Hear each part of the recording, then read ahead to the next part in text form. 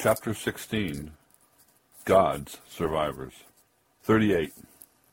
And Elijah came again to Gilgal, and there was a dearth in the land, and the sons of the prophets were sitting before him, and said unto his servant, Set on the great pot, and see the pottage for the sons of the prophets. And one went out into the field to gather herbs, and found a wild vine, and gathered thereof wild gourds his lapful, and came and shred them into a pot of pottage, for they knew them not. So they poured out for the men to eat, and it came to pass, as they were eating of the pottage, that they cried out and said, O thou man of God, there is death in the pot. And they could not eat thereof. But he said, Then bring meal. And he cast it into the pot, and said, Pour out for the people, that they may eat, and there is no harm in the pot.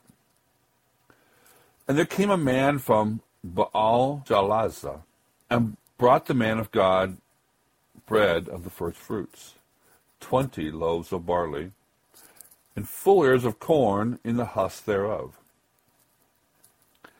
And he said, Give unto the people, that they might eat. And his servitor said, What should I set before 100 men? And he said again, Give the people that they may eat. For thus saith the Lord, They shall eat, and shall leave thereof. And so he set it before them, and they did eat, and left thereof, according to the word of the Lord. 2 Kings, chapter 4, verse 38 through 44. We have two miracles here, both occurring during a time of famine. In the first, the school of prophets facing hunger resorted to seeking out wild vegetables to make a soup or a stew. Edible gourds were a popular food of the people, Numbers 11:5. Whereas the plant picked by mistake by a student apparently foreign to that area was the Calonicus, according to Keel and Deach. According to C.J. Ball, this plant was a violent prerogative. Others have said that in quantity it could produce death. Thus, a serious mistake had been made. Because of the food shortage, the students were especially vulnerable to the harmful effects of a poisonous plant. Elijah immediately ordered his servant to add some meal to the pot. It was then served, and none were harmed, not even those who had already eaten of it. There was thus a miraculous conversion of poison to nutrition. Ronald S. Wallace rightly saw the meaning of this miracle. In these two miracles, as well as that of 2 Kings 6, 1 through 7, Elijah is a type of Christ, even as Elijah was a type of John the Baptist. As Wallace wrote, as Elisha, by the power of God, was able to purge out the poison from the pottage which this zealous servant had made and cover his mistakes. So Christ's miraculous power can cover over the mistakes we all make in his servant. End quote. There is more, however. A most serious error to which we are all prone is to view all events naturalistically. We assume that nothing is more present in our lives than ourselves and those around us. We suppose our lives represent only a natural occurrence of the forces, events, and persons, and we look at things humanistically. In our tunnel vision, we block out God, and we forget that every event comes from his hands. But as Zechariah says, quote, Out of him came forth the corner, out of him the nail, out of him the battle bow, out of him every oppressor altogether. End quote. Zechariah 10, verse 4. Our crises are of God's creating and his sovereign purpose. God boxed us in to make us aware of the hopelessness of human vision. If we walk by sight, we will be miserable and pessimistic, and our best hope is a humanistic one. Notice that the men, for the most part, if not all, had already eaten the poisoned pottage. The meal added to the pot did not change what was in their stomachs. It simply signified that there is always more in our lives than we put into them. More in the pot than man provides.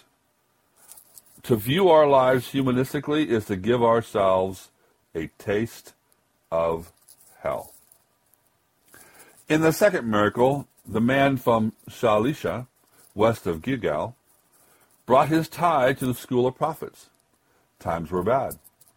Perhaps many were not tithing. Certainly this man's tithe was a modest one. He had, quote, reason, unquote, to believe it was too insignificant to bother with. His tithe was 20 loaves of barley and some full ears of, quote, corn, unquote. This he brought into obedience to Deuteronomy 18, verses 4 and 5, and Numbers 18, verse 13. Recognizing the true priests of Israel were not in the order of the priesthood, but in Elijah's school. If God had ordained that his work was to be provided for, the official church was synchronistic and compromising, and most adherents and leaders were apostate. God had ordained that his word must be proclaimed. He provided the needs of his work, both naturally and miraculously. Men failed to support God's true ministry, and as though the gift of men was from Shalisha was small, God prospered that gift miraculously and fed some 100 men.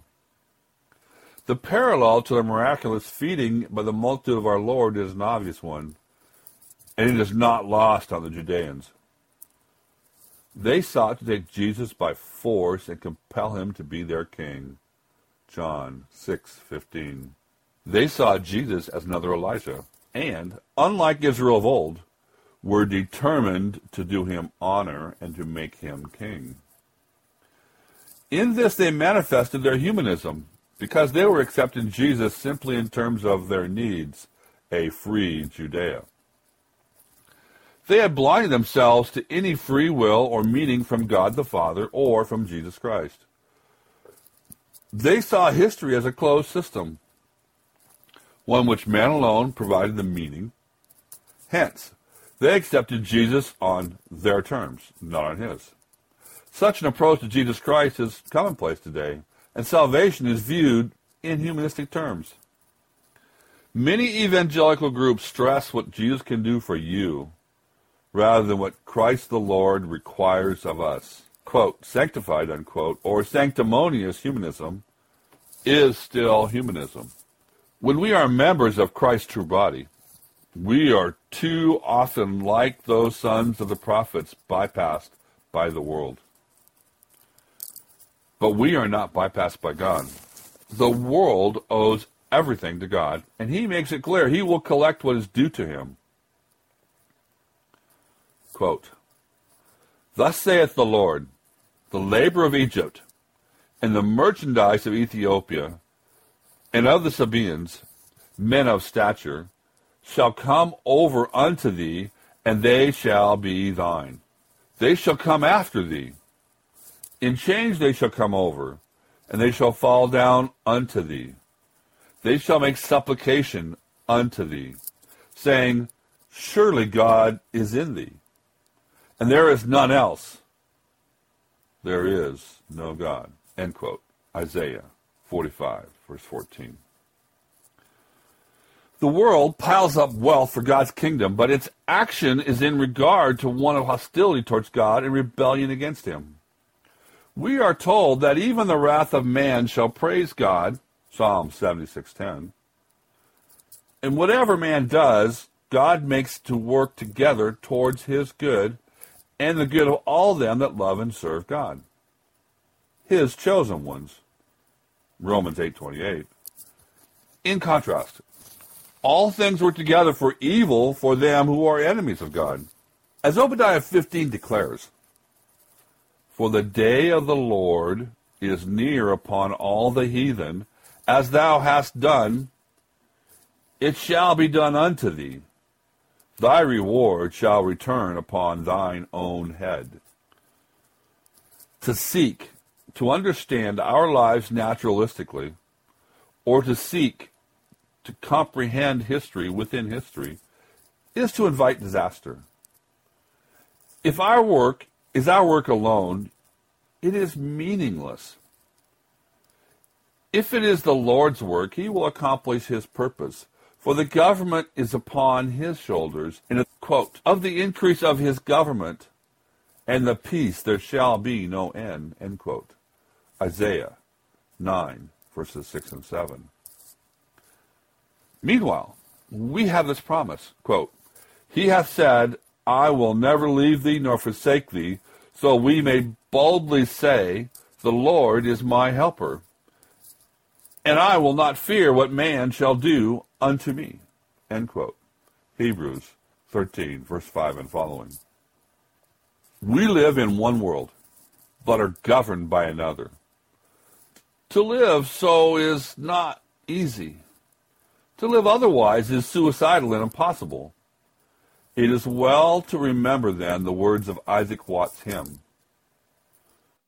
Must I be carried to the skies on flowery beds of ease, while others fought to win the prize and sailed through bloody seas? Sure I must fight, if I would reign. Increase my courage, Lord. I'll bear the toil, endure the pain, supported by thy word. The survivors are those who live in terms of God's word and kingdom, not man's.